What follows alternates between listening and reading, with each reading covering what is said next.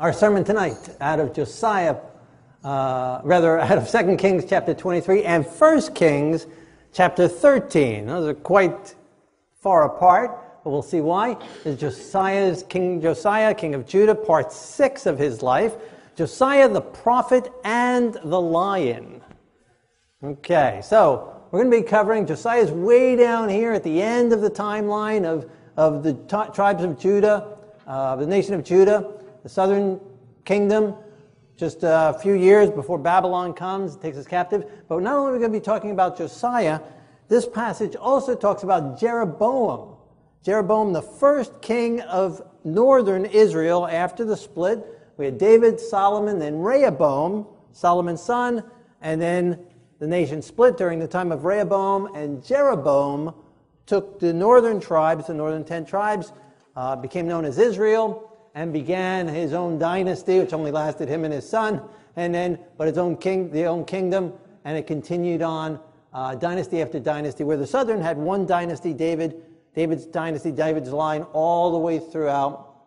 Northern had different. So we're looking at almost the last king of Judah, as well as the first king in northern Israel. Now, by the time of Josiah, you see, northern Israel's already been taken captive by the Assyrians, and for the most part, been dispersed. They left a remnant there in northern Israel, which we've read a little bit about.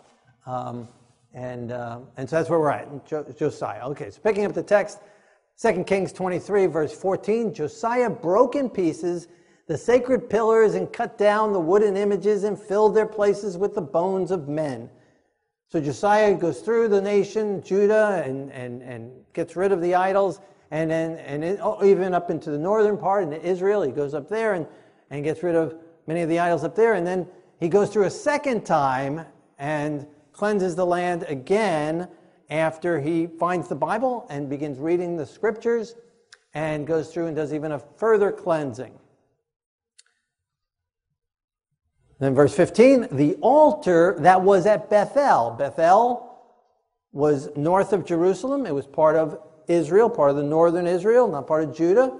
So again, he's going up into the territory that technically wasn't his, but he goes and he's claiming all of Israel for God. And so he's going up into that area as well and continuing the reforms and reformation up there. And so it's the altar that was at Bethel and the high place which Jeroboam, that king of Israel, the very first king of Israel, the northern Israel, the high place which Jeroboam, who made Israel sin. So we're talking over 300 years later, and he's still referred to as the one who made Israel sin. He gets the responsibility and the blame for everything that took place after that. So he made the high place, who made Israel sin, had made both the altar and the high place. Josiah broke them down, and he burned the high places and crushed it to powder and burned the wooden image. So everything there that's at Bethel, which was a religious high place for northern Israel, he goes there and he crushes it and breaks it all down. As Josiah turned, I love when the Bible gives us these little action words, these little extra words that help us to really live there, be there, and see and experience it. So Josiah's there, they're breaking down the altar, they're breaking down the wooden image, they're breaking it down, and he turns, and he saw tombs that were there on the mountain, and he took the bones out of the tombs, and burned them on the altar that Jeroboam had built, and he burns their bones on this altar. And he defiled it according to the word of the Lord, which the man of God proclaimed. What man of God, and what did he proclaim? We'll get to that.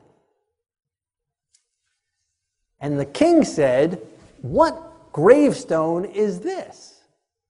So he turns, he sees this cemetery, he sees these tombstones, and he has them going and digging up their bones and burning them on this altar to defile the altar. And he notices a specific gravestone that must have somehow stood out to him. Maybe it was different, maybe it was what was written on it, maybe where it was placed, maybe the size of it, but something about it was significant and special. And he says, what gravestone is this? This specific gravestone. Out of all the ones that are there, and all the bones they're taking and burning, he wants to know about this gravestone. And the men of the city said, it is the tomb of the man of God from Judea, who foretold the things which you have done against the altar of Bethel. He said, let no one move his bones, let his bones alone, with the bones of the prophet who came from Samaria. So who is this prophet from Samaria? So we got this man of God from Judea, and we have a prophet from Samaria, both of them mentioned here. And they say this man of God, this is again 300 years after this man of God lived, and yet here in Bethel, they still know the story. They still know about it. They still know about him and what he said about that altar.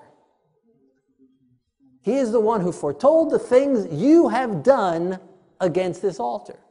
So he says, oh, leave his bones alone. And leave this other prophet's bones alone as well. So in order to get the rest of the story, as Paul Harvey would say, we need to go back 300 years or more to 1 Kings chapter 12, verse 28. Jeroboam, king of Israel, made 2 golden calves and said to the people, it is too much for you to go up to Jerusalem. Here are your gods, O Israel, which brought you up from the land of Egypt. Now that's interesting, because when we left Egypt and we came to Mount Sinai, and Moses is on the mountain for 40 days, and they built a golden calf. Aaron built a golden calf for them and says, this is the God that brought you out of the land of Egypt. Well, from Aaron's time, even though Moses smashed that idol and took the gold and into dust and spread it in the water and made them drink it, that calf somehow resurrected and multiplied. And now is 2. He divided and is now 2 golden calves that brought us out of the land of Egypt. One in Bethel and the other one up in Dan. And a man of God, chapter 13, 1 Kings 13, verse 1, a man of God went from Judea to Bethel by the word of the Lord, and Jeroboam stood by the altar to burn incense. This is the man of God mentioned in that 2 Kings chapter. We never get his name. Mentioned in 2 different chapters, hundreds of years apart. His name might not even be on the gravestone, I don't know. But no one ever mentions his name. He's always known as the man of God from Judea. And he cried out against the altar by the word of the Lord, saying, O altar, altar, thus says the Lord, behold, a child, Josiah by name, shall be born to the house of David, and on you he shall sacrifice the priests of the high places who burn incense on you, and men's bones shall be burned on you. Wow. You can't get any more specific than that. 300 years in advance. How old was Josiah when he becomes king? 8 years old. A child.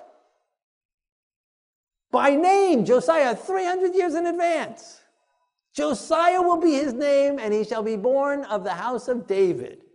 That the house of David is still going to be around 300 years later. Jeroboam, your house is not going to last very long at all. But David's house is going to last, and a boy, Josiah, is going to become king, and he'll burn men's bones on this altar. And he will sacrifice the priests in the high places who burn incense on you. Very, very specific, very detail. Right? Like 4 or 5 specific things. This man of God mentions. I just said, so exciting, right? Power of the Word of God. If the word of God, if the Lord saw this man of God who doesn't even get a name, he sees us as well. And he knows about us. He knows about our posterity. He knew about David's posterity. He knows about each one of us. And evil might be seeming to reign for a while, but God will have the last say. And there will be men and women of God who will take a stand and stand up for God. That's what God has called us to. And so God has known our names. God has known about us before we were ever born. And he knows the plans that he has for us, for each one of us, plans to prosper us and not to harm us, but to give us hope and an expected future. A place reserved for us in heaven and a place for us to serve him here on earth as well. This is the sign, the prophet, the man of God from Judea continues, this is the sign which the Lord has spoken. Surely the altar shall split apart, and the ashes on it shall be poured out. So he gives two more in addition to the 5 or so that he's already mentioned. A child, Josiah by name, house of David, priests killed on it, bones sacrificed, burned on it. This altar is going to split apart. Ashes are going to be poured out. Now, this is what that altar looks like in Dan. So we can imagine that the one down in Bethel was very similar, if not exactly the same. Now, you can see here in this picture, the metal altar. That's not original. That's put there to give you an idea of the dimensions and the size. So a very big altar. And they know that from the foundation, right? That they know that's the size and the shape of it, because, again, the foundation is still there. The foundation stones are still there for the altar. So that's the size of the altar up at Bethel. Bethel is the very northern portion of Israel. And then the steps behind it and that platform behind it is where the golden calf was. So it was one big cow that was worshipped, and then the sacrifices in front of it. So that is where they're standing. Again, picture the same thing in Bethel. And when King Jeroboam heard the man of God, he stretched out his hand, saying, "Arrest him!" And his hand withers. Boy, I wish that would happen to everyone who points their finger at me, huh? You know? Everyone who tries to say something nasty about me, that their hand would wither or something like that. Power of God, right? When God chooses. And the altar also was split apart, and the ashes poured out from the altar, according to the sign which the man of God had given by the word of the Lord. And this took courage on this man's part, to go from Judea and go up to Bethel, where Jeroboam, the new king of the new nation, he just caused a revolution and split the nation in half. Obviously, he's got a lot of influence, a lot of power. Rehoboam in the south couldn't withstand him. And this man goes up there and he's going to withstand him? Especially during his altar dedication? This is the whole thing? And this guy's going to come up and just, throw water on his party and get away with it? This took courage, faith, conviction, fear of the Lord, and no fear of man. The definition of that is meekness. Fear of God, but no fear of men. That's true meekness. And he goes there, denounces, the guy points his finger, arrest him. And under human circumstances, he'd be arrested and killed so fast, he wouldn't have time to blink. But he stands his ground. Prophesies what's going to happen to that altar. How it's going to get split apart, ashes on it, all this stuff. It's going to be destroyed. Your priests are going to be burned on it. Their bones are going to be burned on it. Stands his ground. And God defends him. God doesn't always defend all his prophets. God doesn't always defend us here on this earth. But he defended him here. The king's hand withers, and part of the prophecy takes place right before their eyes. The king said to the man of God, please entreat the favor of the Lord your God and pray for me that my hand be restored to me. Now, I wish that he had kept that attitude. But just like Pharaoh of Egypt, pleading for God to help him to get rid of the plagues in his time of need, but we know from history that Jeroboam never repents, never reunites the kingdom, never gets rid of the golden calves, never reforms, never repents. He just wants his hand back. He's not pleading to God. He's not repenting before God. He's asking him, please pray for God to restore my hand. Not to forgive me for this golden calf. Not to forgive me for this altar. Not to save my soul. But to heal my hand. Better to lose your hand and enter the kingdom of heaven than to miss out on heaven and have both our hands. So the man of God entreated the Lord, and the king's hand was restored to him and became as before. I don't know if I would have done that. Maybe that's why people's hands don't wither before me. I don't know. Yeah, let him live with it for a little while anyway. But that's the man of God. He intercedes for this man as he requested. And God heals him and restores him. The mercy and love of God. The mercy and love of God for Jeroboam. And he sends the man of God there.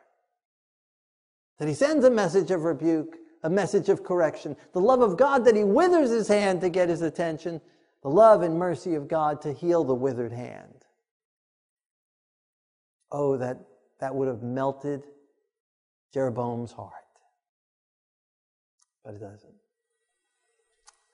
The king said, come home with me and refresh yourself, and I will give you a reward. The man of God said, the word of the Lord commanded me, you shall not eat bread, nor drink water, nor return by the same way you came. So he went out another way and did not return by the way he came to Bethel. Very specific. God gives him specific directions, what to do, what to say, exact prophecy. And don't eat there, don't drink there even. And then come back a different way. And so he says no to the king. And goes according to the word of the Lord. Again, meekness. Fearing God rather than fearing men. An old prophet dwelt in Bethel, and his sons told him all the works that the man of God had done that day, including the words which he had spoken to the king. Now, how did his sons know that? They were there. What were they doing there? But they were there. So they come running home. Dad, you got to hear this. You won't believe what happened. I tell him the whole story. The old man, the old prophet, went after the man of God. This old man is the prophet of Samaria. He went after the man of God and found him sitting under a tree, and he said, come home with me and eat. The man of God said, I cannot return with you. The word of the Lord said, you shall not eat bread, nor drink water there, nor return by going the way you came. It says the same thing he says to him as he said to the king.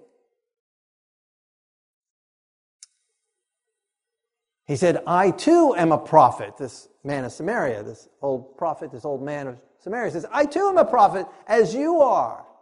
And an angel spoke to me by the word of the Lord saying, bring him back with you to your house that he may eat bread and drink water. And the Bible says he was lying to him.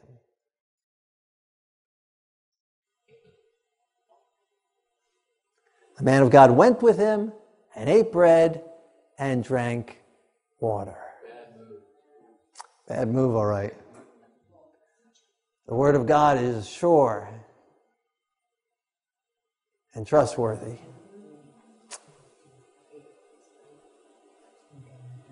And the word of the Lord came to the prophet, thus says the Lord, because you disobeyed the word of the Lord and not kept the commandment of the Lord your God your corpse shall not come to the tomb of your fathers.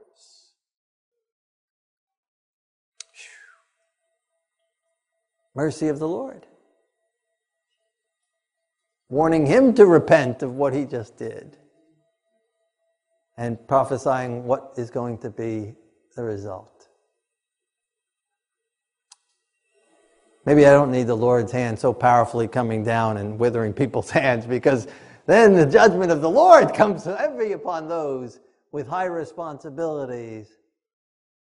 There's high expectations as well. When he was gone, a lion met him on the road and killed him. And his corpse was thrown on the road, and the donkey stood by it. The lion also stood by the corpse. Men saw the corpse thrown on the road and the lion standing by it, and they told it in the city. The lion had not eaten the corpse nor torn the donkey. Very interesting sight. You see a dead man, you see a donkey, you see a lion. Lion just sitting there, not eating the man, not eating the donkey. They're just sitting there. People are walking by, look at that. They go back to the city, you won't believe what's out there.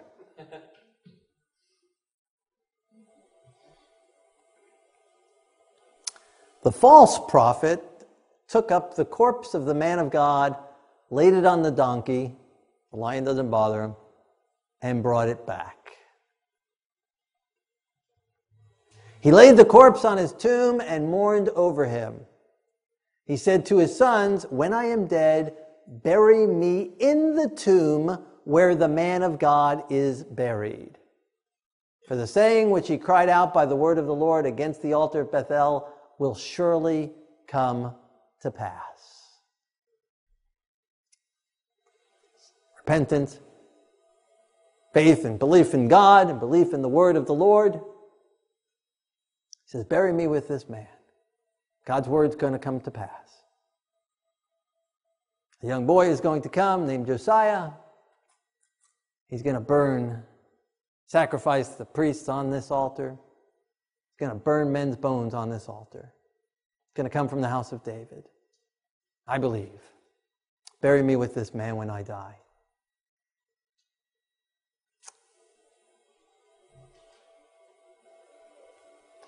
So back now to 2 Kings, back to Josiah's day, 300 years into the future. Josiah also took away all the shrines of the high places that were in the cities of Samaria, which the king of Israel had made to provoke the Lord to anger, and he did to them according to all the deeds that he had done in Bethel. So he continues his cleansing throughout northern Israel. He executed all the Kohanim of the high places who were there on the altars and burned men's bones on them, and he returned to Jerusalem, fulfilling every detail of the prophecy. There's two parts to that prophecy, right? Well, several parts, right? There would be a boy, his name would be Josiah, he'd be of the line of David, that he would sacrifice the priests on that altar, and that he'd burn the dead bones. Well, he burned the bones in the other verse, digging them up. And now he's sacrificing the priests and fulfilling the prophecy to the T, exactly as the man of God from Judea prophesied regarding him.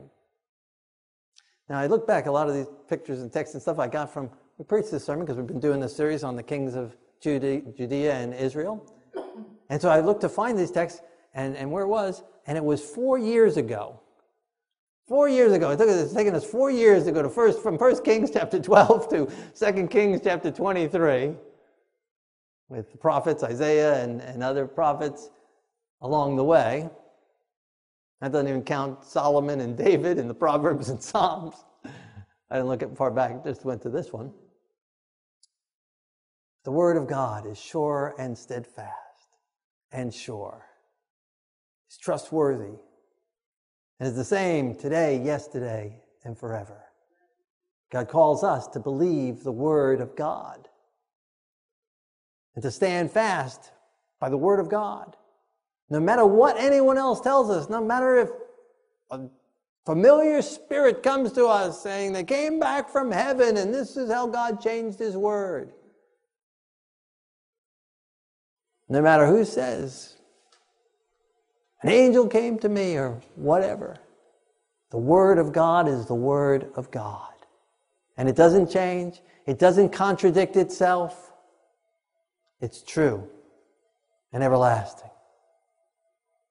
We're going to be men and women of God. And maybe that's why He doesn't have a name, because it applies to each one of us. God calls us to be faithful to His Word. To be instant in season and out of season, ready always to give an answer for our faith, rebuking sin, standing for the right, and being obedient to it in our own lives. Regardless of what anyone else says, whether kings or so-called old men or old women or prophets or whatever they may be, following the word of the Lord and walking in its light. Because we will be held accountable. Every single one of us will be held accountable to follow the word of the Lord. And to do what God has called us to do. So when Josiah turns and sees this grave, he says, whose grave is this? Whose tomb is this? It's the man of God. 300 years that story continued on. Even though northern Israel, Bethel, would apostatize king after king, different dynasties, that story stayed as a living testimony long after he was gone. And the man of Samaria buried there with him. His sons were obedient and did to him as he asked. And as Josiah says, leave those two men's bones alone. God calls our testimony to live on after us as well. Generation to generation. I believe it's very, very, very, very, very possible for each one of us here to live to see the coming of the Lord. But even if we don't, God wants our testimony to continue on after us. I don't know why I did that, but whatever. Let's have prayer together. And ask the Lord to work in our behalf. And if there's some area of our life that God's calling us to, maybe He's calling us to go speak to somebody. Give a word of the Lord to somebody. Word of encouragement or a word of rebuke. May we be faithful to the word of the Lord. Faithful in our hearts and minds.